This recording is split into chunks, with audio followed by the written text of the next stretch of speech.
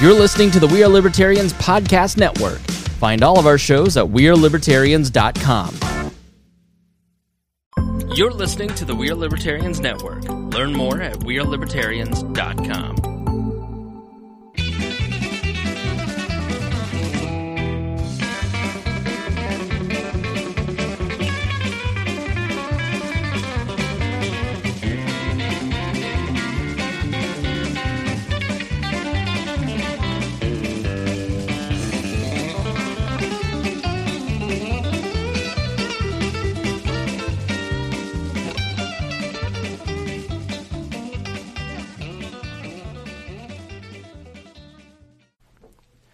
Welcome to the Boss Hog of Liberty podcast on the We're Libertarians Network. I'm your host, Jeremiah Morrill, and as always, I'm joined by our co-host, Dakota Davis. Hi, Dakota. I'm excited for tonight. You should be. Our show is about our lives in rural Indiana. It's a show about folks who are involved in politics, and we promise that our episode is going to be a fun and easy listen. We interview people who are influencers, elected officials, political experts, and folks that we just find interesting. Our guest today is definitely all of those things. We are joined by Melanie Wright, a state representative of Yorktown, Indiana. Welcome, Melanie. Thank you so much. I'm so happy to be here. So we're excited to have you. And then in our co-host chair, our fourth co-host chair, we have a big announcement, Dakota. It's Danny Morrill. That's right. Baby brother. Officially in the co-host chair this time, not just the guest chair. I'm paid now. That's right. Yeah, you got a free beer, right? No, I brought that. No, I'm really excited. Got to write a bio, and happy to be here and feel like I'm contributing. Pictures on the website now. That's right. Yeah. So if you go to the bosshogofliberty.com and you look at hosts, there are 8 co-hosts listed now. You're one of 8. One of 8. That's better than 1 of 10, I suppose. Well, maybe someday Melanie will agree to be a co-host too. So, in addition to Danny, we've added Chase Payton and Cade Coger, who have both been on. They've passed their auditions, and they're officially co-hosts. So if you go to the website, you can click on their names, find their contact information, and how to follow them and interact. And it's got a link and a listing of all the episodes that they've been a part of. So, we're glad to have you on the show, Danny. Thank you. I'm happy to be here. All right, Dakota, you had a busy week without me. I did. We've gone a whole week without seeing each other. We haven't gone more than 2 hours without speaking, but we've gone a whole week without seeing each other. Yeah, and I had the first 2 days of this week on vacation too, and I still had a busy week. How does that happen? You had a busy week at work? No, not at work, just in life. My life was busy, and I was supposed to be relaxing and doing nothing but sitting on the couch and breathing. Yeah, you did more than that. Yeah. You were like the number one media outlet for Henry County on Monday night. It got wild. I didn't expect that. Now I know how those people that go viral. You know how they feel? Yeah, I feel like a local celebrity. So on Monday night, you went to the Memorial Park Board meeting. I did. Without me, I was out of town. Chase was supposed to go with me. He committed to it last week on the air. We should note that he flaked out. And we were all going to go to Buffalo Wild Wings. Yep. And then, all of a sudden, at the very last minute, Chase said, "Hey man, do you really need me at this thing?" I was like, "No, dude, you're okay. I can handle it. No big deal."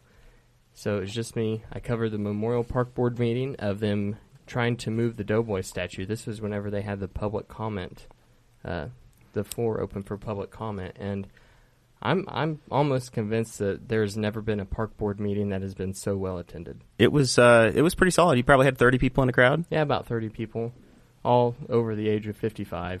Except for you. Except for me. And Travis Wyke of the Courier Budweiser. Times, of the Brisket Gazette. I always have to think Budweiser to think Wyke. That's the way he introduces himself. Our local newspaper reporter, before he's a newspaper reporter, he said it's Travis Wyke, W-E-I-K, like Budweiser. I'm like, what? How is that even close? But he goes by that. That or Oppenheimer. Those are either way.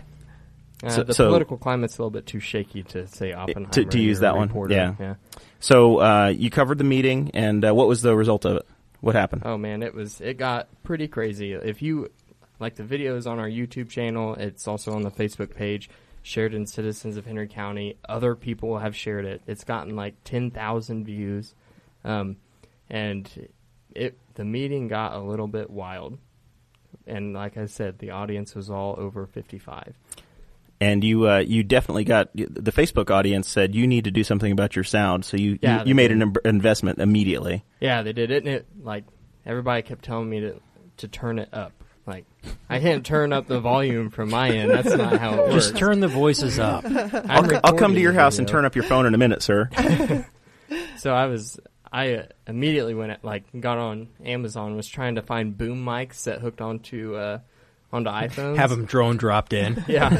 We're gonna go ahead. I'm gonna get a boom mic, and now I'm going to have Chase with me whenever I do these things. And it turns out boom mics for iPhones are extremely expensive. We're going to have to get lapel mics for everybody at a public meeting that we cover and ask them all to speak into them. Yeah. If we cover the State House, we're going to need about 100. At least. Yeah. Oh, my gosh. Yeah, so that worked out nicely. We and that's something we want to do a little bit more of. You're volunteering or leading the public meeting coverage team. Yeah, that's kind of Team Dakota. What I got from it. I enjoyed my time there. I enjoyed seeing it. Honestly, it was like a great source of live entertainment for me. Like, I mean, it was like Citizens of Henry County, the Facebook group, but in real life. But with real live people. Yeah, like I could see it. It wasn't just a post. I could hear the emotions in the voices. It was A+. Was anybody speaking in caps locks? It might have gotten to that point. We'll just have to watch the video. Well, that's a teaser. All right. Well, let's get to know Melanie a little bit. We were talking downstairs before we started the broadcast. I've met Melanie once before. I do a little bit of work with Purdue University and the extension, their extension arm. It's called PCARET, which is the Purdue Council on Agriculture, Extension, and Teaching. I got through it without making a mistake, so I'm very proud of myself. And she spoke at an event at their Farmland, Indiana. I guess it's a research campus. Mm-hmm. And we met there and kind of talked and got to know you. You've been in the General Assembly. I guess is this you're finishing your second term, or you're starting you're in your fourth year, right? Right. I start my fourth year on January the 3rd, right in the middle of my second term. Mm-hmm. Awesome. And so you guys are just about ready to get really busy. Yep, absolutely. So the way Indiana works, we have listeners that are all over. We have a lot of folks that are local, and we have a lot of folks that are outside of Indiana as well. So you guys are a citizen legislature. That's correct. And you just had a budget session last time, right, which is your long session, and now you're going to go into a short one where you meet for about 30. Is it 30 days of meeting days or 30? It's a month long. How does this one work? We do 10 weeks, and rumor has it we might go a little bit shorter than that. Usually it's right around St. Patrick's Day. Okay. So the ending date for sure has to be March 14th this year, but it might be a little bit earlier. Gotcha. So with that, you have you basically have to. It's an interesting thing. You got. I wasn't going to go here about it. Sure, I will. You have to basically have a very flexible job to be able to do this, or have or an employer that's working with you, or be a business owner or something. Right. Because you're in session 4 or 5 days a week, right? Right. For that period of time. Yeah, so I teach at Daleville Community Schools, and my superintendent, Mr. Paul Garrison, has always been very supportive, as has the school board. And so I just take an unpaid leave of absence, and then I have a retired teacher who comes in and subs for me at the elementary, so she does my K-5 load for general music. And then I have a former student who comes in and subs for me at the high school, and she does the dance class and the 8th grade general music class, and then they keep her on to finish up a half-day sub. They use her in the resource room. That's our special needs That's awesome. Yeah. I actually didn't know that you were still a teacher. On the show notes it said the path from teacher to legislator, because, most of the time, a teacher is a full-time job, right? Mm-hmm. So I thought that you had to have moved on from that. Mm-hmm. But whenever I went and got my hair cut by Clay Morgan, the fourth chair usually, of MVP Barbershop on State Road 3. He was like, Melanie's still a teacher, right? And I was like, oh, is she? Like, I had no idea. But that's really cool that you are able to retain that position and still be a legislator. We just had our big concert on Tuesday night. It went very well. Good attendance? Oh, packed house, yeah. Very cool. Yeah. So then, and right after session, I'll just go right back to that. Usually I go back for a week or two, and then we have spring break, and then I go back and finish the year. Awesome. So you've been serving. You've gone through 2 cycles now, I guess. Mm-hmm. What brought you in? Were you serving in a town board or something before? Or is this your first elected office? No. So I have a master's degree in curriculum instruction, and then I also have a principal's license, which I haven't kept current on because I went into politics. Speaking of that, anyway, it's kind of baffling to me when I think about it. But so. where were we going with that? So, I guess what got you to run for state representative? Oh, okay. So I just started noticing everything that was changing in education, like especially with No Child Left Behind that came in around 2001 to 2002. Our first piece of federal legislation that impacted our local school corporations. And so then in 2011, there were two substantial pieces of legislation that came down. One was Senate Bill 575, which stripped collective bargaining, except for wages and wage-related benefits. And then the other one was Senate Bill 1, which tied student test scores to teacher evaluations, which I just fundamentally do not believe is right. And that was the other conversation we had. I think we may have had the live stream camera on, but not the recorder yet. My new fiance, the lovely Sarah Potter, she was in teaching, and that was one of her biggest gripes, and why she's not in teaching anymore is because your performance is tied to to the results of a 9-year-old. Right. And what it stifles is a child's love of learning, and we're not fostering them to look for the second right answer. We're teaching them to look for one right answer. That's it, and that's how they're going to pass and move on to the next grade level, or that's how they're going to pass and maintain the grade for the school. And we are really causing a lot of angst and anxiety in our children. And I've noticed a substantial change in the last 5 years, as have my teacher friends. So, did you have a clear primary? Did you jump in and have some work to do? No, it's so strange. I didn't even know how that worked. I had written to then Governor Mitch Daniels, and then State Superintendent Tony Bennett, and then Senator Doug Eckerty, who was a freshman at the time, and then my state representative. And I received form letters back from the first two. Now, Senator Eckerty came in and met with 14 of my colleagues on a Saturday morning in my music room. Oh my. And I was so impressed. And even though I wish he would have voted a different way, he took the time to meet with you. He did. And he asked me some tough questions. And we always have had this very mutual respect for one another because things morphed very quickly, and some of the things that we were concerned about have come to pass, how our curriculum's being driven by standardized testing and things like that. But I got a form letter back from my state representative. It was probably in June, and I had written just, a detailed email that was not, I tried to be very respectful and point out some different points of view with some data. I made sure it wasn't a canned email. And I just got a canned response, and I just pulled it out of the mailbox and decided I was running for office at that very moment, right in my yard. And I didn't know how to do that. I didn't know I would have to ingratiate myself with 2 county chairs. I didn't know how any of that worked. So when I was working on my master's, I made just a small run for Franklin Lapel school board just to get the experience, but I really didn't know how to campaign, and I didn't win that. I just wanted the experience, but that's the only other venture into politics I've ever taken. So your district it's very rural. It's very rural. It's ag-based, and it covers portions of Delaware County and Madison County, correct? Right. It's like basically the northern third of Madison County. So I've got the northern part of North Anderson, and then Alexandria, and then Frankton and Elwood. And then I also have Chesterfield, and then moving into Delaware County, Daleville, Yorktown, Western, and Southern Muncie. So you personally represent the world's largest ball of paint in Alexandria. I do, and I cannot believe I've not been to visit it yet. I have not either. Point out that Jeremiah is probably the only one here that could just remember that fact off the top of his head. He's such a ball of information.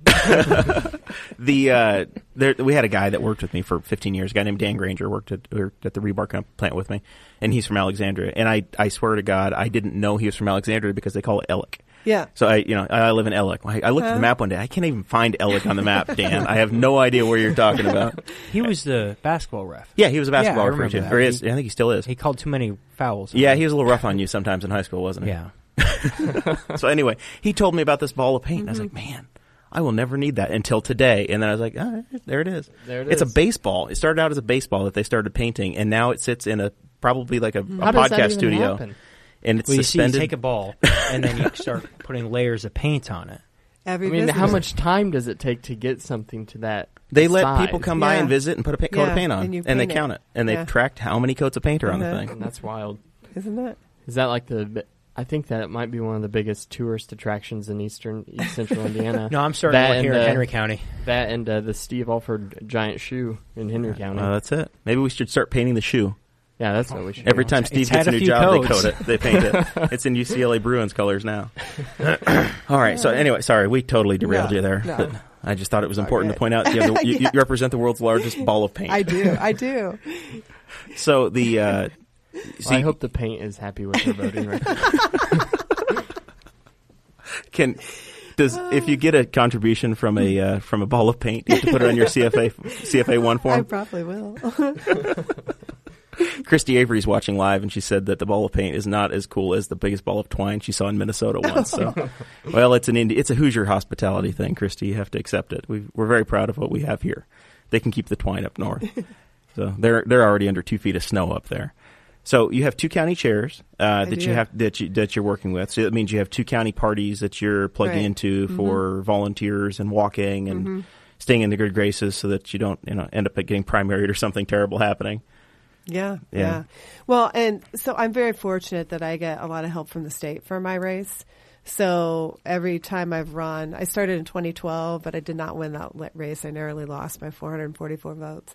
But every time they've provided a campaign chairman or a campaign manager. Okay. So I have a local chairman and then a campaign manager who's just a young guy who comes in and runs everything. And, and that's how we did it. Like in 2014, which was a total uphill battle because, the top of the ticket is Secretary of State. Yep, absolutely. Yeah. So, I mean, it's hard to get people out to vote in a year like that. Yep. Yeah. 2014 for Libertarians. Obviously, Dakota and I are involved in the Libertarian Party of Indiana, so that's always that's our ballot access race. So we have to have ballot access for Libertarians as a minimum. We need 2% in the Secretary of State's race, and then to be considered a major party, we need 10%. So if we ever get to 10%, then we don't have we go to a primary. We make the primary ballots, and we would have primaries instead of conventions at that point. Okay. That's the way it's set up. I just learned something new. There you go. Yeah. So, but this will be where I plug get rid of straight ticket voting, because it would be amazing for everybody. Yeah. Straight ticket Yeah. voting is the death of us sometimes. I think you should pick the person. There are some places like People lazy. There are some states where you don't have party affiliations at all. You can be whatever you'd like to be, but I know in Nebraska the Libertarians have an elected state representative or a state legislator. They're a unicameral legislature over there, so they don't have a House and a Senate. Right. But they're just nonpartisan. That's Laura Ebke, correct? Yep. Yep. Absolutely. She came and spoke at our state convention. She did a great job out there. Yep. Good. It was good to meet her. So anyway, that's my plug for Very interesting. eliminating the Straight ticket ticket voting. Yeah. It's of the devil. That's what Mama says. We got rid of it for, I think, I don't know if you were involved in it or not, but for county council races now, you don't have straight ticket voting. You have to select each Right. individual candidate. So that's our plug for that. So you're from a somewhat ag-friendly district. Did you have a Right. history in that as well yourself? I do, yeah. I grew up on a farm in Madison County. And so a lot of those people know me as through my grandparents who have passed away, or my parents who are still living and farming in the same area where I grew up. So grew up with that. My dad worked at General Motors and retired from there, as did my grandparents. So really came, from a solid Madison County family. And then in 2007, I just found a cute little house that was being flipped and moved over to Yorktown. And then I've taught at Daleville for 17 years. There you go. Cool. So I guess Yorktown is just barely in Delaware County, I guess, right? But Well, it goes little- Daleville first and then Yorktown. Yeah. Okay. All right. Okay, so what you said that you have it's a very strong ag Yes. community. Mhm. So is it kind of like here the demographics very, very conservative in your district? Yeah, it's very conservative. Yeah. So every little town and city I represent is very, very rural. I mean, so I have 6 school districts and then parts of Anderson and parts of Muncie, but not where the administration is. So the school systems are like Westdale, the Frankton of Frankton LaPel, Alexandria, Elwood, Yorktown, Daleville.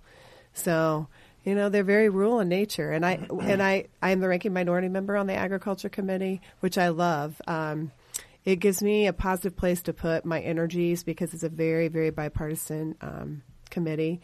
We work so well together, and then we work out the kinks and anything before it goes to a vote, and I appreciate that.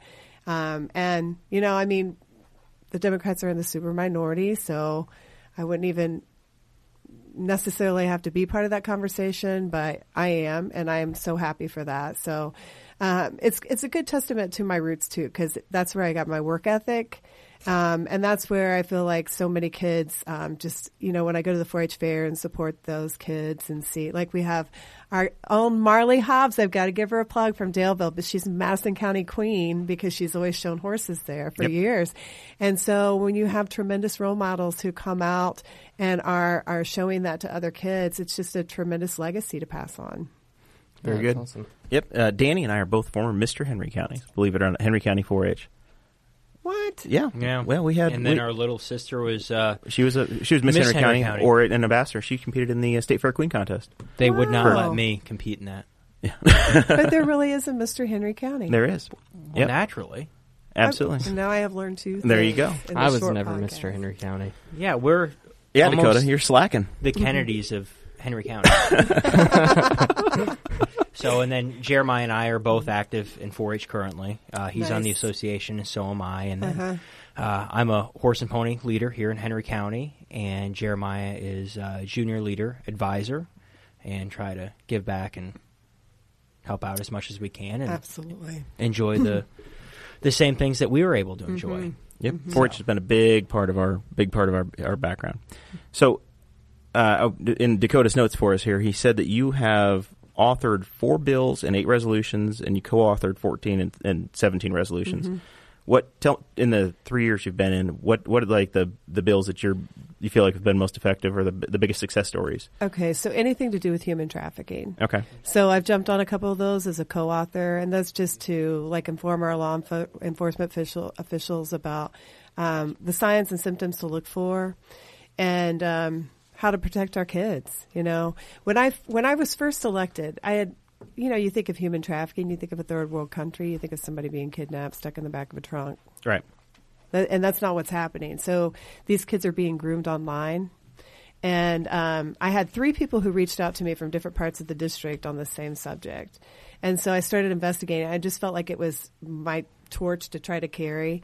But so basically our young people are being recruited online because a young girl might think that she's talking to a young boy the same age, but really it's a much older predator. And he just, assumes this position of authority and gains her trust. And then sometimes they end up, these girls go missing, and sometimes it's young boys too. Sometimes they're picked up at local malls. I mean, we had a father and son arrested just at the beginning of the year for trying to promote human trafficking in the Muncie Mall. So wow, that's horrible. Yeah, it's all around us, and our kids know more about technology than what we do. So to try to stay ahead of that curve is something. I try to do like a couple of community meetings about it where we just push that information out, and then Representative Terry Austin, who's from Anderson, she and I are going to do an internet safety one coming up in the first couple of months of the new year in Chesterfield, because we share parts of Chesterfield, just to try to help parents just get more information so they can stay on top of that. Yeah, because it's just sad. And we see missing posters of young people all over the place. I mean, it's just very frightening. And when I could just talk for a long time. You bringing up the Muncie Mall is like that. Just you think of it. You think of stuff like that. You think of you don't think it's somebody that's from your community, Chicago, New York, or something. Right. You don't think 30 minutes away from where you live. Like that's wild. Right. So the work you've done, is it in penalties, or is it in funds for law enforcement? What type of action have you been able to take? So this year we're trying to promote a stiffer penalty for purchasers of underage sex. But in the past, when I first got in, Randy Truitt, who was a representative up near the West Lafayette area, had promoted trying to get information into the hands of law enforcement officials so they would know what to look for. Because, a lot of times, they might be picking up a 14-year-old for prostitution, but not knowing, okay, why are we seeing this? Why is she in this position? And so that was a very helpful first step. And then I do a lot of work with Judge Kim Dowling from Delaware County, because she was seeing a lot of this come into her courtroom. And then she started asking those questions. What's going on here? And so then she's gone to these national conferences to bring back information to the local legislators, just to have us go, in baby steps to trying to explain what is happening and then trying to wrap ourselves around the youth. And what really happens is the kids who are in foster care, who maybe never get adopted, those kids are so vulnerable because they might fall out of the system and kind of disappear for a while and come back.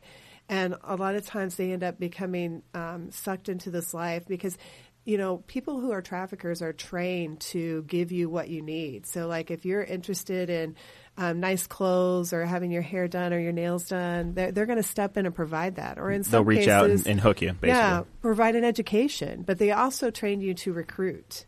And so that's why you can't keep them in a juvenile facility along with others, young people, because they're trained to recruit. And you have to really back them up psychologically from that, especially if they've come from nothing. It seems to them like it's a win-win to them when they're in it. But of course, we all know our brains are not fully developed until we're 25 for a female and sometimes a little older for a male. Sorry, guys. I'm getting closer. I'll be 32 this year, maybe next year, right? You're over the curve. I think it's 27 for guys. You've got all you're going to have, Daniel Paul. That's disappointing. Dakota, you've still got some. Got some hope. I've got some development. Yeah. So far in what you've been able to accomplish and what you're doing, what are you most proud of? What are you passionate about? Obviously, it seems like you're passionate about what you're just speaking about. And So I've got to say the number one thing that I am most proud of in the 3 years I've been in is the constituent work. And I know people would just kind of poo-poo that and say, well, what about the stuff that goes on down in Indy? But there's nothing better than having like a veteran call and need some connection. And if it's state money, we have resources that we could deal with it through our offices in Indianapolis. But if it's a federal issue, I can't even tell you the times we reached out to Senator Donnelly's office. And I mean, sometimes within an hour, they have called that person and gotten a waiver so that they could speak on their behalf on whatever it issue, whether it's veteran issues, Medicare, Medicaid, anything to do with federal issues, and they have been Johnny on the spot. So, and then just to be able to go around the district, and I get to go visit all these places. I mean, some of them are not in my district. Like I got to go visit the prison that we have over in Pendleton. I would have never gotten that opportunity just to walk in and say, hey, I'd like a tour. I got to visit people's farms, ride in their combines. I mean, I rode with Kay Whitehead. I've ridden with Dave Howell, and he showed me how all the GPS systems work on the combine, which my dad refuses to use. And got to go into small businesses and ask questions and take tours. And those are the best things because, number one, the informal conversations help me to really know how to vote. And I really know the district well, and I want people to know, oh, yeah, well, let's just call Melanie. Like today, I'm not kidding. At 4:15 today, I got a call from a guy who's helping me out in Indy, and he was like, hey, one of your constituents called. They said that, the Payless store out in Applewood is having this pickup service, where you call in. Like the click list thing. Yeah, click list. And that there aren't any handicap parking spots left. So I thought, okay, well, I'll just picked up the phone and called the manager, and I was like, hey, we have this concern. And she was like, well, we did take 2 out, but we're going to relocate those, but there are still handicap accessible parking spaces by both entrances. And then we got to call that constituent back within 30 minutes.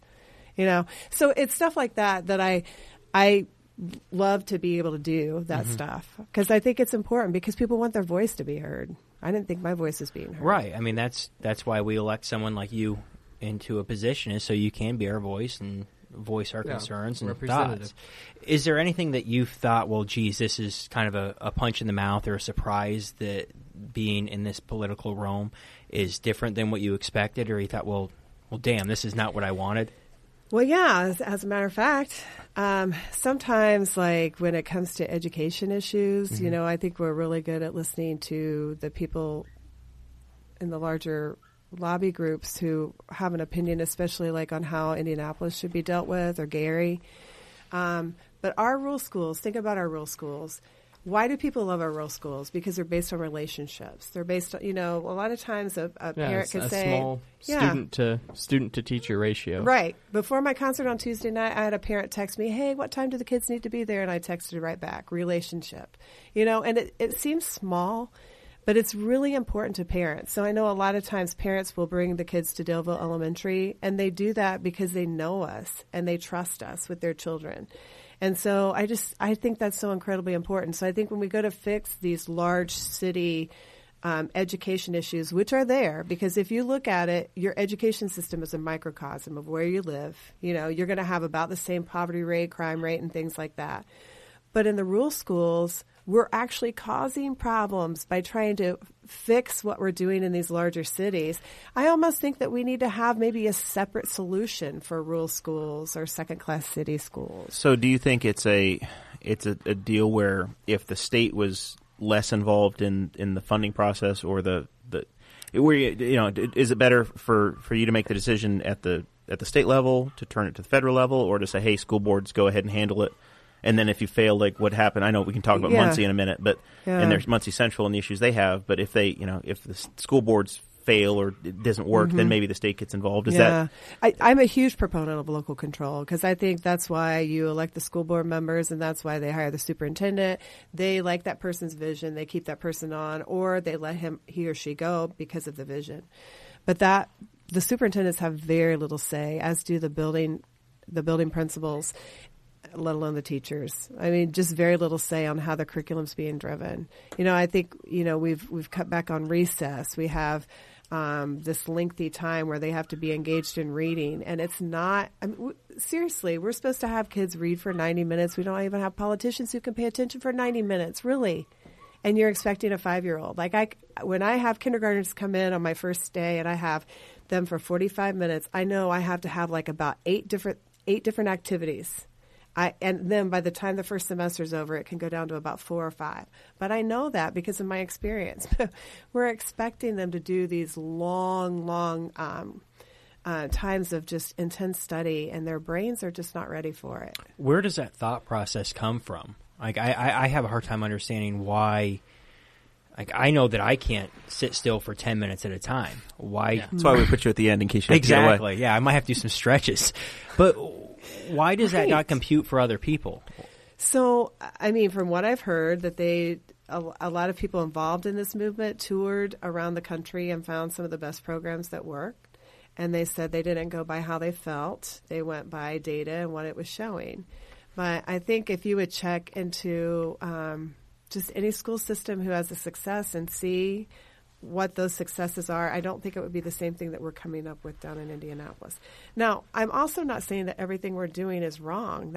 I'm just saying that that's the one area where we have a reform movement, and then we have the traditional movement, but we're not looking for anything to compromise. And I think if those two pillars would meet in the middle a little bit, that we would find an answer that was better for kids. Because right now I think we're more beholden to testing companies than we are to our children.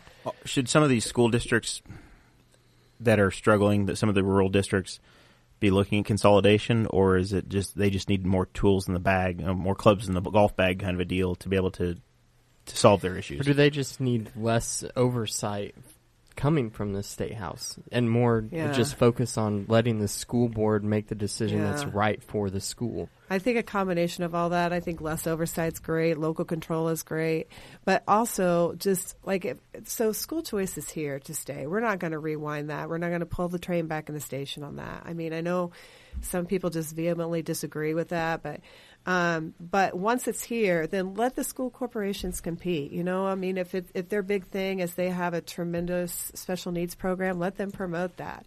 If it's athletics, let them promote that. But right now, we're so prescribed on what we have to do that we all end up looking the same, and we're just picked because of our geographic location. It seems like that's the goal in it, and a lot of times it's almost like this is where the conservative, that's where they get off track, right? So you have a lot of Republicans in office that really push for this universal type legislation for school systems. And a lot of times it's people like Glenda Ritz that come in and try to break that up, which typically the conservative will, they'll campaign on smaller government, things like that. But it seems with education they're the exact opposite. And well, the tricky thing, too, is a lot of times with our education bills, we might have 7, 8, 9, 10 different ideas in one bill called Various Education Matters.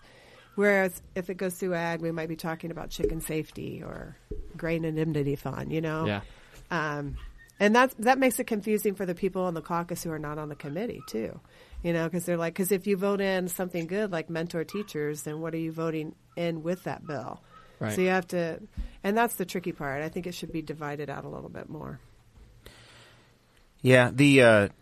So with the ag issues, do you deal? This is a Henry County question. So I'm going to ask this. Yeah. Do you deal with? Do you deal with German shepherds? Do you deal with industrial wind farms at all on the ag side, or is it what? So we. Because that's been a big hot button issue here, where we've got a lot of. There's people on both sides of it. It's kind of become our local civil war. But at the state level, do you have any involvement with that? Or we have not thus far. Yeah, that's interesting though, because we have some up in Alexandria and then further beyond my district into Tipton. Right. But no, we have not dealt with that at the state level. Okay. Maybe before me. Right. Yeah. I don't know. It seems like it's handled county by county. Yes. And I think it is. It's every county has their own permitting process and setbacks, and I'm just curious if you've seen anything come through on the state level yet. It is interesting because I did go up and tour a gentleman who let them come in on his farm. Yep.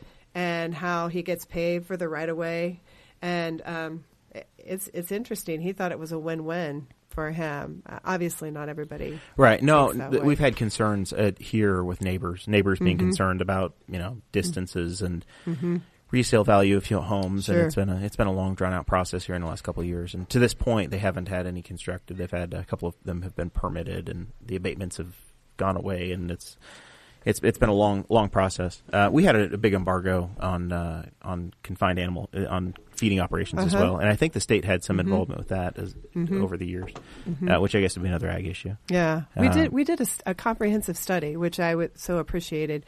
I think it was a year ago, March or April, and Purdue released the report to us in that summer study committee because we really didn't know, because every county has different ordinances for that, right? And so that was very interesting to try to ascertain, like, okay, if somebody's trying to come in and do that, where's the best place for it when we didn't have all of that data. So that's been very helpful. Okay, and actually, Senator Jean Lysing was a fundamental part of that. Absolutely, I know she's on the Senate Ag Committee as well. She is. Comes from the medical and the ag background. She represents us here. She's my state senator. And I think we're about the very furthest northern part of her district. She covers so much ground visiting people because she's in Henry County all the time, but she lives south of Greensburg. It's an hour and a half to get here, so it's a when you guys get to draw districts again, it's I know. mercy for some of you. I know. She and I talk about that because I think we both share that it's so important to be out in the district and be seen. I mean, it's your job to kind of be a commercial and a snapshot for what's going on in your community. Well, very good. So I want to take a little bit of time and talk about there's an article that came out in the Indianapolis Star kind of previewing what they expect the biggest issues to be coming into this cycle. So there's three that we want to try to talk about. We want to talk about cold beer and Sunday sales, which I know has had I don't know what you guys call it. It's a summer studies committee or there's been an off-cycle committee that's been looking into it. It's a summer study committee that happens in October. That goes all the way into that goes all the way into the fall. Yeah. And then I want to talk. We're going to talk a little bit about the CBD oil thing because that's become a big hot button issue. And then I think concealed carry got agreed to go to a summer study committee. So I want to kind of spend a little bit of time on that as well. But on this, I guess the alcohol thing, there's almost two different sides or two different issues. There's Sunday sales, and then there's also cold beer temperature. So what? Help us understand where that's at in the process. If you're expecting a bill, if you even know at this point what's going to come at you, or do you find out when bills are filed? You've had an organization day, I guess, so now you know some of what's coming, right? And we know a lot of what's coming is based on what the summer study committees are. So obviously, this was picked up in summer study committee, and I don't know that they had any real substantial conclusions at the end, which sometimes we don't at the end. So I'm not sure how much momentum it will get, especially if we're just 10 short weeks in. But I will say that I find this very interesting for representing a very rural district. I've always taken the stand that our small businesses are what comprise our small cities and towns, and they're the backbone of what happens. Right. So that's why I've always been really protective of, like our small packaged liquor stores, because they're part of that. And I mean, I've always found it would be tricky to compete with a big box store on that issue, or even a convenience store, because you think people are in and out on that all the time. But I just think from a rule standpoint, when you're talking about possibly having one of your small businesses go by the wayside because these two different philosophies are meeting and trying to find some sort of compromise, that it could hurt your local economic development as well. So that's when you look at it as a very much an individual district representative, and you're considering that side. Mm-hmm. Okay, so is that the issue for Sunday and for temperature, or is that the temperature side that you would say you fall on that side of it? Okay, so that's just on the Sunday issue side. Now they're taking us into the temperature side, which almost got put in as an amendment last session, and then it got dropped at the last minute. So I think that's why it was discussed more in the summer. So I'm really not sure where that one is going to be as far as temperature is concerned, because think about it. I mean, we probably all go to a convenience store once a day, I would say. I mean, you're really going to change. I mean, if that changes, your puppy. Oh my gosh, I can hear it. So cute. Yes, but it will really change the foundation of what we know. I mean, as far as like alcohol sales. So, I mean, I think we really need to think long and hard about the consequences. So, is that the thought process between most of the people that sit in a position like you? Is how it'll affect the local community and the businesses, opposed to, I mean, because it's not wrong to buy alcohol on a Sunday. It's not wrong to buy a cold beer on a Sunday, but it's just thought as, we are trying to save jobs and keep this community whole. I would say that's my view. As I don't know why I just latched onto that just from the get-go. Because I've seen so many of our smaller cities and towns kind of struggle to keep the businesses intact. Right. And when they've gone away, they've tried to like rebuild it like Alexandria is doing now. So I wouldn't say most people think like this. Mm-hmm. I just think it's particular to me because of the district I represent. Well, when anyone's talked to me about the fact that you can't buy a car on a Sunday, right, or you can't buy alcohol on a Sunday unless it's a brewery, or you go and purchase it at a restaurant, I just claim that it's part of Indiana's charm. There's no way to really explain it or give reasoning for it. It's just the way it is. It doesn't make sense. It's not bad necessarily, but it's also hard to wrap your head around it. Well, it's kind of annoying sometimes. Yeah, but you can just buy more alcohol on Saturday if you want to. Right. It's not. Now, there are some members of the General Assembly who have very conservative beliefs about alcohol, like it shouldn't be purchased on a Sunday. I mean, that's a day saved for family. Or if there's been alcoholism in the family, that's a one-day break that the kids get. So, I mean, there are a few who are of the mindset of that's how they make the decision on that. And then others, go with one lobby group or another. Right. From our side, I mean, obviously we all tend to lean pretty libertarian on our side. So it's, if a business wants to make the decision to be open on a Sunday, it's a product that's legal 6 days a week. Why are we going to prohibit that? And then I was Rex Bell's campaign manager. He was our candidate for governor last time. Sure. So in the Evansville debate, he had the line that, you could have a guy that's selling beer in his store that's warm on a January day. His furnace goes out, and all of a sudden he's breaking the law when his furnace breaks, and it's 35 degrees in the store, and he's selling cold beer. So it's, I don't know. It just seems also the line, anything that's legal on a Saturday should be legal on a Sunday. That's true. Was what he said. That's true.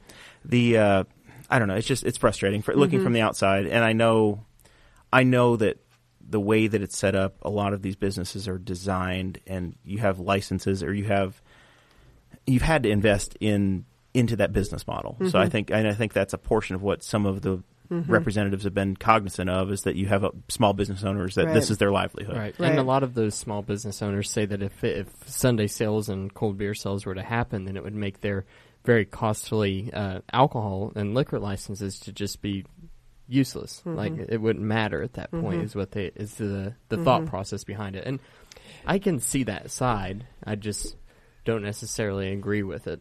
Yeah. Plus the competing with, isn't Sunday like the second biggest shopping day of the year? Yeah. So it's whenever most Americans go out and do their grocery shopping. So it's going to be be of convenience. Yeah, it's going to be more convenient to whenever you're at Kroger to do your grocery shopping to pick up a 6-pack of beer than going to the liquor store sometime during the week.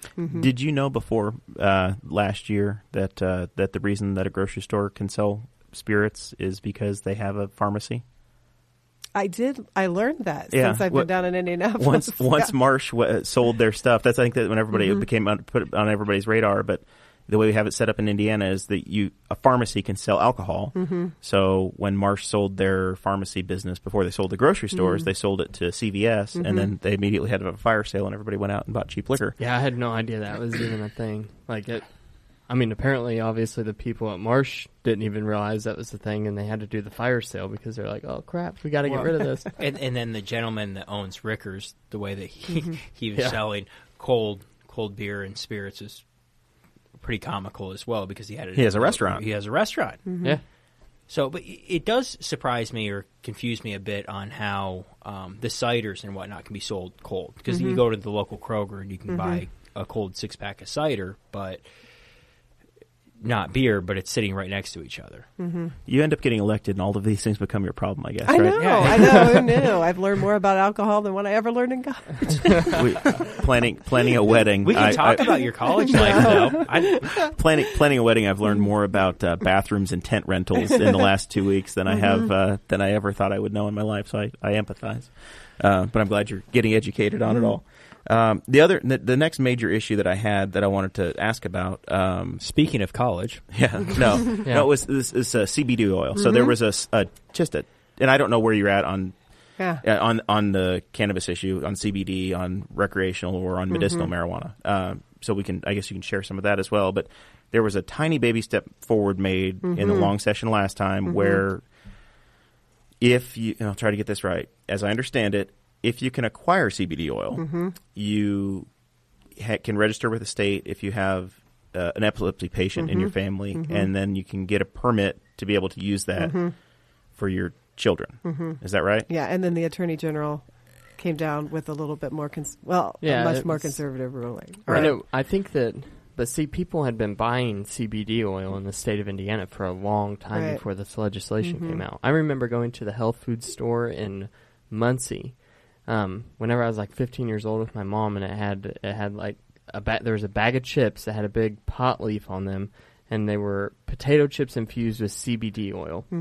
That was, that made 6 them healthy, years right? ago. Yeah, they were healthy potato chips at a health food store, and like I've always just remembered that because it was a bag of potato chips with a pot leaf on it, and so then whenever all this came out, and then all of a sudden, Curtis Hill declared that the CBD oil is a derivative of marijuana, which is a Schedule 1 drug. Therefore, CBD oil is a Schedule 1 drug.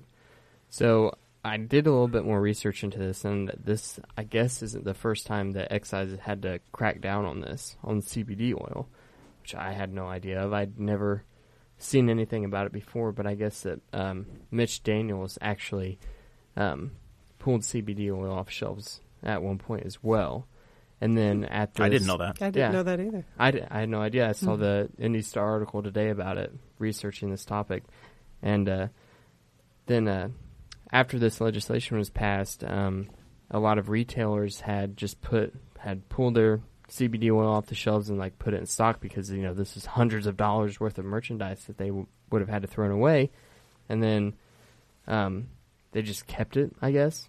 So then they all put it back. They just had it in their storerooms. Yeah, they just had it in their storerooms, and then they put it back on the shelves, and now they're having to take it back off again, which is wild. Like a wild roller coaster if you are one of those retailers here in Indiana for a product that is basically like an essential oil.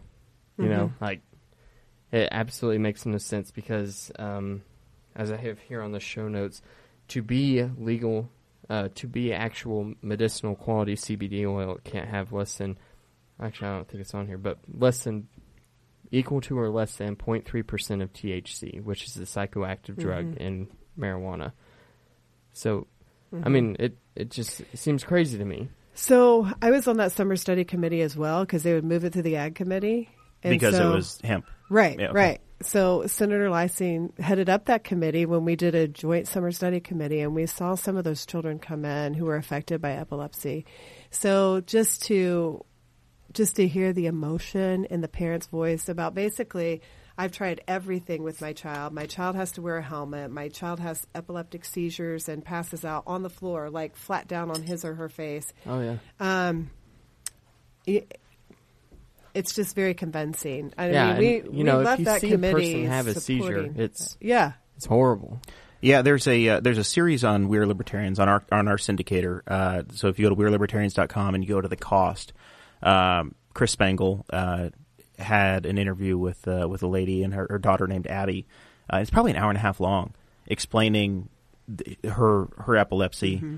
The treatment she would receive, and they would go to Colorado to do the treatment, and they're literally ready to leave the state and move out of the state. And I know a lot of families have been there where you're, if you're looking at doing something that's effective for your child versus moving, you're going to say, sorry, I'm out. I'm going to go somewhere that I can do, I can take care of my kid. And to me, if I'm a legislator and I run on the promise of wanting to do what's best for my constituents, why wouldn't I want the best treatment available for a child or a person that is suffering through epilepsy at their disposal, readily and cheaply? Right.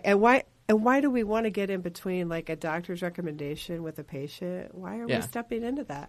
That was an easy sell for us. As a matter of fact, I think when the bill went before the House, I think it was unanimous, wasn't it? Yeah, I believe that one was unanimous. Yeah. Because by that time there was enough of an appetite for it that we wanted to be able to help kids. Now, I'm surprised by the Attorney General's stance on this, quite frankly. I thought it was, especially with the with him claiming that it's still a Schedule 1 substance. That's heroin. Yeah. So what's the next step? Is this? I know that like State Representative Lucas is somebody that I've followed for quite a while. I met him in 2012 when he was running. He was down in North Vernon giving a speech, and I was with Rex Bell's campaign for governor at the time, or for Congress at the time. And I met Jim and kind of hit it off, and I've stayed in touch. And I know this has been an issue that he's been working on, and I know Senator Talion has been working on this as well, on the not the recreational side, but the medical side of cannabis. Is this all going to get wrapped in together, or is there going to be an adjustment where we say, no, this is, we specifically say that CBD oil is unregulated, or is it going to be up to a certain value and you have to register with the state? What's the solution you're expecting? Yeah, I don't think we're going to wrap medical marijuana into that at all. I think we're going to keep that a very separate issue, but I do think the legislature will have to sort that out, because there's a clear discrepancy between what we thought we passed and then how it's being interpreted. So, yes, I definitely look for us to be sorting that out immediately. Okay. So is it looked at as being something on a state level, as just being a slippery slope, you think, where they don't know where to cut hard lines versus like a gray area, and they're worried about getting it started? Right. Well, I'm sure that on top of the opioid issue, and I'm sure they're like, okay, are we going to start enabling that? Like, where's the line there? But for CBD oil, that's an easy line for me. I mean, it's very clear we're not. We're not doing anything wrong. No, we're not. And we have a lot of people who believe in essential oils and believe in like holistic medicine and things like that. Go to any church and you'll find a group of ladies sitting there that sell it. Or men. Yeah. Whatever. Yeah. Well, I mean, in my experience with my mother and two grandmothers, they sell essential oils. They're dealers, essential oil dealers. They're essential oil dealers. In the fourth row of the Baptist church. Yeah. Yeah, but I don't think they'll ever like cross those two at all. Is it ever comical to just look back and see what it is that is being discussed and just think of it seems so clear and cut or juvenile, but we're making such a pissing match over it that it seems like it's just common sense, not it doesn't need to be as drawn out and discussed as much as it is. How do you manage that on a personal level and not just screaming? Make my head spin. Just out of curiosity, because I have very low patience. Yeah. So sometimes I just have to vent to some people who I'm close with just to say, really, what just happened? Yeah. What just happened there? Like, especially with like the whole religious freedom thing, my first session. What just happened? What did I get myself into? You helped. Well, not you. You were not a part of it. But the legislature helped found the first Church of Cannabis over that. So, which is now back in the news again which is this week. Bill Levin finds his news very easily. My wife, Audrey, whenever she was at the University of Indianapolis, actually went to the Church of Cannabis one time. And she said it was a wild ride. Like, they went in there, and Bill Levin is called the Grand Poobah. That's episode 1. That story is on episode 1 of the Boss Hog of Liberty podcast. Is it episode 1? I believe it is. The very first one. You can go back and listen to that one. Very early on. Yeah. Seems a long time ago. Been a lot of 35 episodes in. So you are listening to the Boss Hog of Liberty podcast on the We're Libertarians Network. It's Jeremiah Morrill and Dakota Davis. Danny Morrill's our newly minted co-host over there. And State Representative Melanie Wright is with us as well, and we're discussing the upcoming General Assembly. And we've talked about I'd like to point out how good of a job Danny's doing. He's amazing. He's doing a great job. His first time as a host. I've he's barely been hitting on her. Your girlfriend's in the other room, sir. She's keeping the puppy occupied. She was trying to. The German Shepherd scared her off. You got a good defense dog. Yeah. So, what do you think so far? Do you enjoy this? Are you comfortable? I do. Because I have, I always am a helper. You know, I just want to help people. So this just gives me just a big territory to do that in. And that's, sure. I love that. So I love to be able to go just to every function I can. And I've really tried to change the message. You know, we get to send out so many flyers each session, you know, about what the new laws are, what community meetings we are having. But really tried to switch the message to, if you have something you want me to attend, here's the contact information. I really try to connect with people on my regular Facebook page so that they can just message me. I've put my cell phone number out on my literature before. It's never been abused. So that's the thing where I get to meet all these exciting people, and they feel just as strongly as what I just at one time felt about education, and now it's expanded so much more. But They have their own issues, and the least I can do is take the time to listen to them as I wanted to be. Yeah, Aaron Dickin is watching right now, and I love Aaron. He said that Melanie is a great representative and told us to be nice to you. Yeah, Danny. Well, you know, Aaron's fine, but he just needs more hair. So, from your standpoint, you come from an educational background. Mm-hmm. Is there anything that you're like real fired up about, and you want to try to make some more changes on a state level? Yes, like as far as education? Yeah. So I have requested that we do a study that looks at how, since we've implemented property tax caps, which we've never really, I mean, I'm not saying right or wrong, I'm just saying we've not really studied that since it's been part of our law, and how that and the complexity formula on the complexity index on the school funding formula, which is it's the part of the index that accounts for poverty. And we tweaked it a couple of years ago because some of the wealthier schools were not getting as much per student as what some of the less wealthier schools were. So they tried to tweak it. But when you tweak that, you're still, I mean, you still have unequal poverty in different parts of the state. Yeah, you're not doing as much as what they thought it would. Right. And then the school choice with the kids being able to move. Because in a small school system, if let's say a kid has $5,000 attached to them. Right, $2,500 a semester. All right, you have 7 kids walk out of your small rural school at Christmas time. That's a teacher. Yeah, that's a teacher's contract. They're half a teacher's contract. Yeah, I've always thought that might not affect rural community schools as negatively as that. I've always thought that because, I mean, I graduated from Tri-High, so 80 people in my graduating class, and that was the largest class they'd ever seen. Mm-hmm. So during my junior and senior year, we saw a large influx of people coming from Newcastle schools because of what we talked about earlier with the student and teacher ratio. Mm-hmm.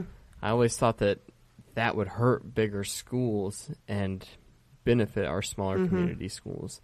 I mean, hurting a school is still hurting a school, but right. I mean, Daleville's benefiting, and we're a small school, but it's at the expense of Anderson, and I know. I was talking to Clay Morgan, one of our co-hosts, yesterday in his barbershop, and his kids are now going to Blue River Valley. He lives in the Newcastle School District, and Blue River sends a school bus to one of the local grocery stores to pick up kids every day that leave the Newcastle district and they go up to Blue River. Which is just amazing to me. You've got that competition going on, but it's you've got enough students going that it's worth their time to send a bus down every day. And Indiana has had this longer than what the conversation really blew up with Betsy DeVoe. Right. So here's what I had heard. So after I lost the 2012 election, I couldn't sleep, so I would just incessantly research at I night. slept really good after I lost in 2012. Not me. I was just like, what could I have done better? And so I found that they tried to come in and work with Congress and the United States Senate. And when they weren't making any headway, they started focusing on the state general assemblies. And so that's why you'll see a lot of very similar legislation, especially when it comes to education reform, right to work, and things like that, that simultaneously hit different state legislatures. Yeah. And we were just ripe for the picking at that time. Yeah, I was in the electricians union whenever right to work first happened. So that was like a big deal. I can really. That was like, that was like the sky is falling moment for construction unions, especially with prevailing wage and things. And it also enabled, like, for our union, if you hadn't paid your dues in so many months, you weren't a member anymore, right? We don't protect you anymore. And what people don't realize is that right to work got rid of that. So you can still be a union member and still get all the protections of the union, but you don't pay any of the dues and become part of the collective. You get the benefit without the expense. Yeah. So that, I mean, that was something that a lot of people didn't realize about that, because, being in our community, anything that the Republicans and Mike Pence did was golden. They, they pooped rainbows, and nothing they ever did was wrong. So it was hard to, like, bring that to light. So what was tricky in teaching is people would inch up this salary schedule, and basically it would be just enough to cover the insurance increase that inevitably came. We were told about it in November, and it would hit in January. So, yeah. So it was like, it just canceled each other out, but you were still kind of moving up the ladder. But that's all gone. So the final issue that I wanted to talk about that I think is going to be coming through the General Assembly is the concealed carry. That was introduced by the libertarian hero. Yes, by Representative Lucas. So I've got my little lifetime permit card, and when I got it probably 6 or 7 years ago, I had to go to the city police department, fill out a 10 card. Sheriff's. No, it depends upon where you live. So at the time, I lived within city limits. So I went to the sheriff's department and said, Jeremiah, you can't be here. You have to go to the city police department. So I actually visited both. But the police department... You're extra qualified then. Yeah, I am. No, they just said, you really don't want to hang out here, sir. You can leave now. So they took a 10 card from me, and I filled out an application, sent it to the state police, and I got my lifetime carry permit. So I paid $135 to get my constitutional right to carry my gun. So this bill, as I understand it, would be, hey, we're just going to issue them, or you don't need it at all. We're going to eliminate this licensing requirement. Yeah. The flip side of that is, and I had a preliminary conversation about this with Danny this week. Well, and I'm very pro Second Amendment, but right. we actually differ on this a right. fair amount. I'm more on the left side of things. You think we should have the process. You think we should have this, continue to keep what we have. Or have training, which we don't have any training right now. Yeah, so if you want to, you can have a gun. You just all you have to do is be able to suck air, and you're good. And not have a felony. Yeah, years and years, it was part of your schooling, even through the public schooling, that you would have shooting sports, and you would at least understand the processes on how to load, handle, and fire a firearm. Exactly. Most of all, not just loading and firing, but the respect that comes with carrying a lot of what would go through like a hunter education course, right? And that was just through the school system, which was great. I understand how that's separated, and it's probably really hard to introduce that again into our school system. For me, it's very hard to just say, okay, you don't have a felony, you have a pulse, you get to carry a gun.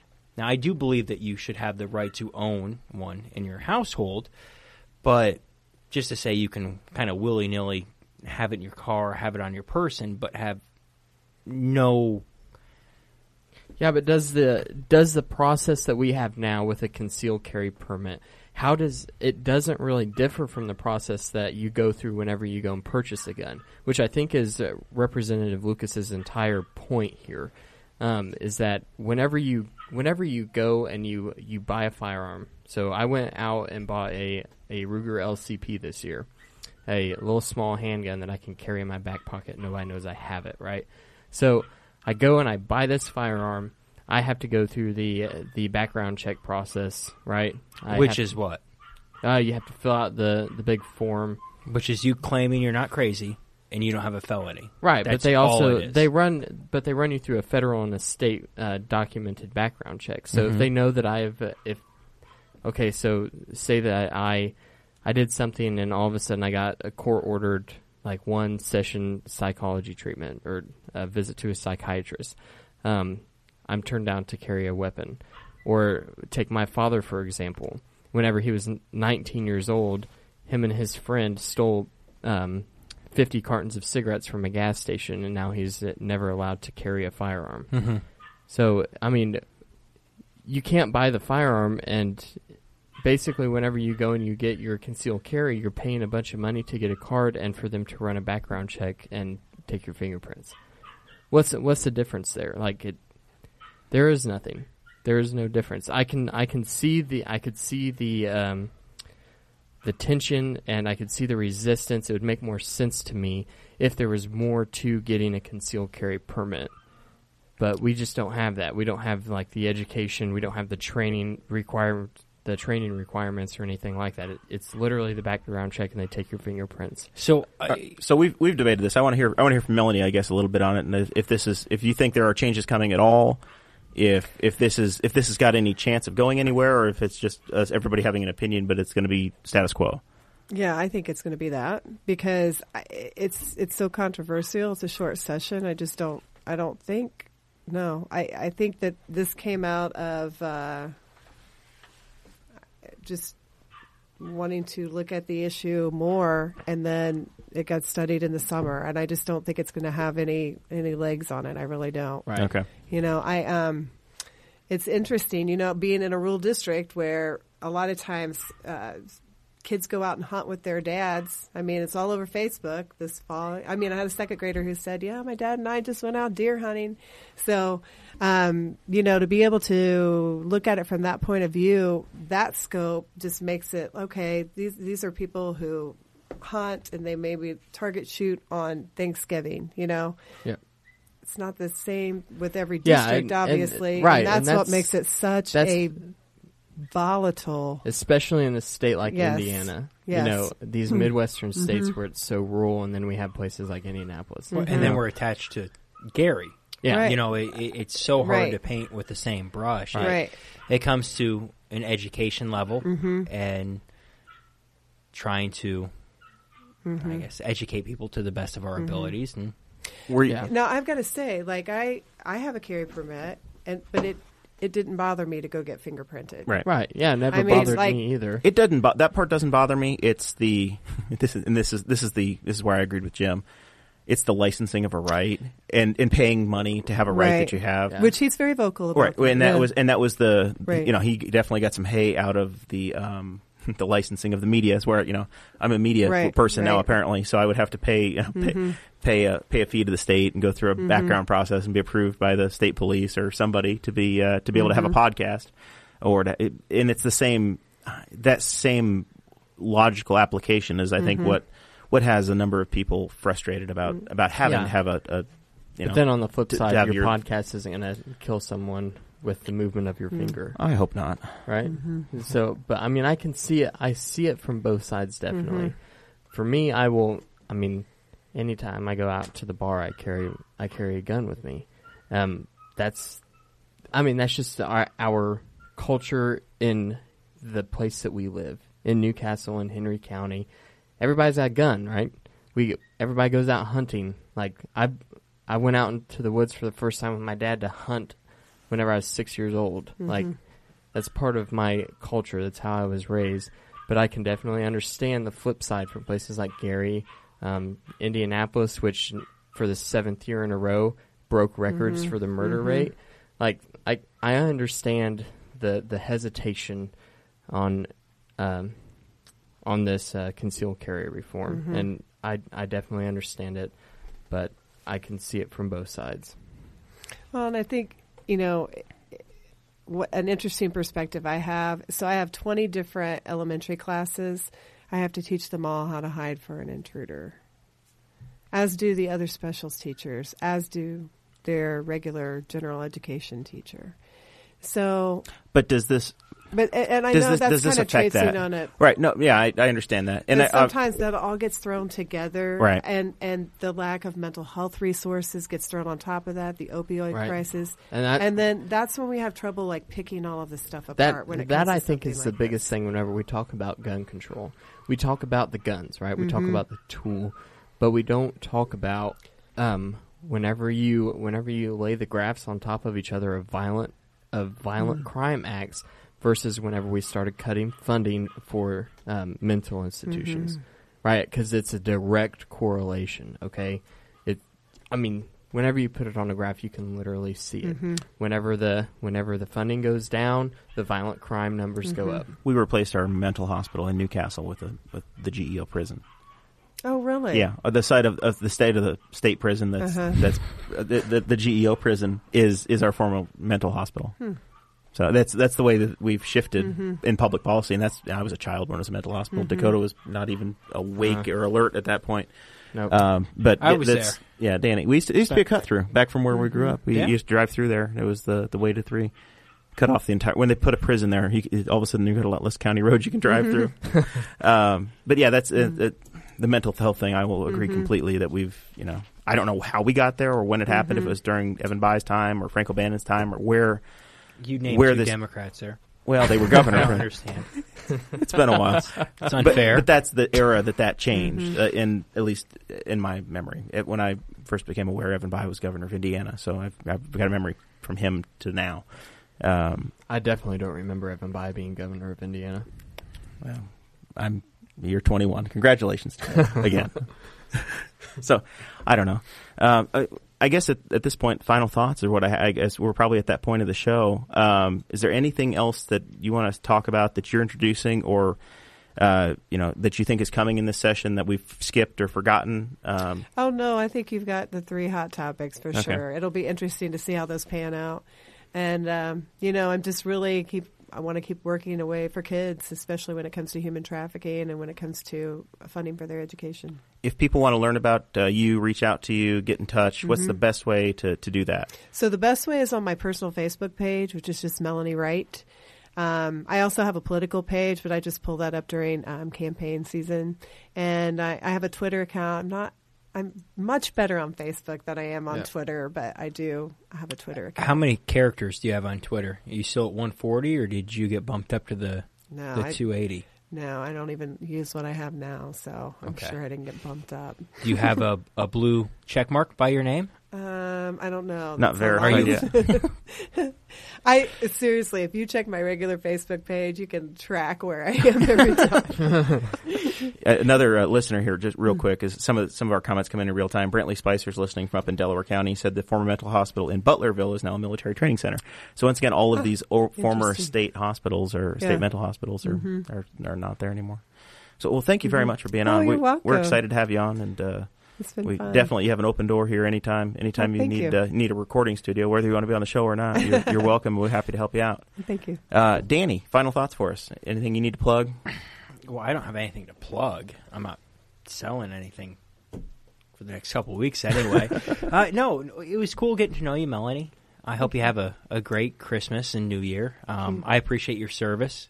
I know that it's a lot to probably stomach and deal with on a daily basis beyond what any of us at the table know, and it's very much appreciated. And even though we probably won't always agree upon our thoughts and beliefs, it's still wonderful to have people like you in a place of leadership and somewhat power. So I thoroughly appreciate it. Besides that, final thoughts is Merry Christmas and Happy New Year. I hope everyone enjoys their family.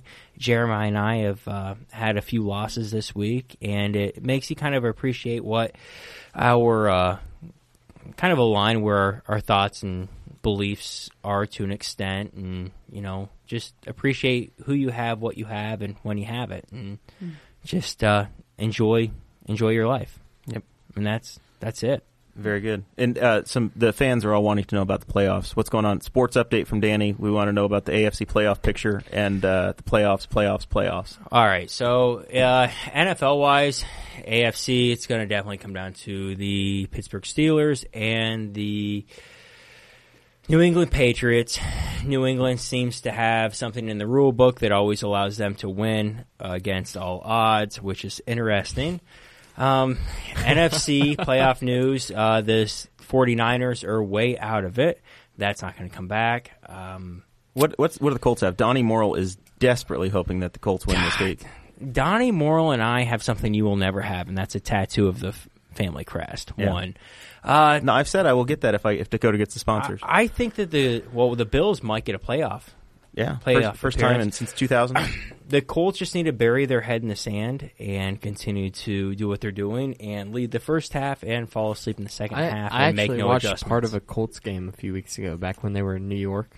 And it was snowing so in Buffalo? Bad. Yeah, that was like actual entertainment. That's the first time I've ever watched a football game and thought, hey, I'll watch this. This is kind of neat. It was a circus show. It was hilarious. Whenever Pat McAfee did his review of, like, his voiceover of when Adam Vinatieri was kicking? Yeah. And he lost $500,000 because he missed that kick in overtime.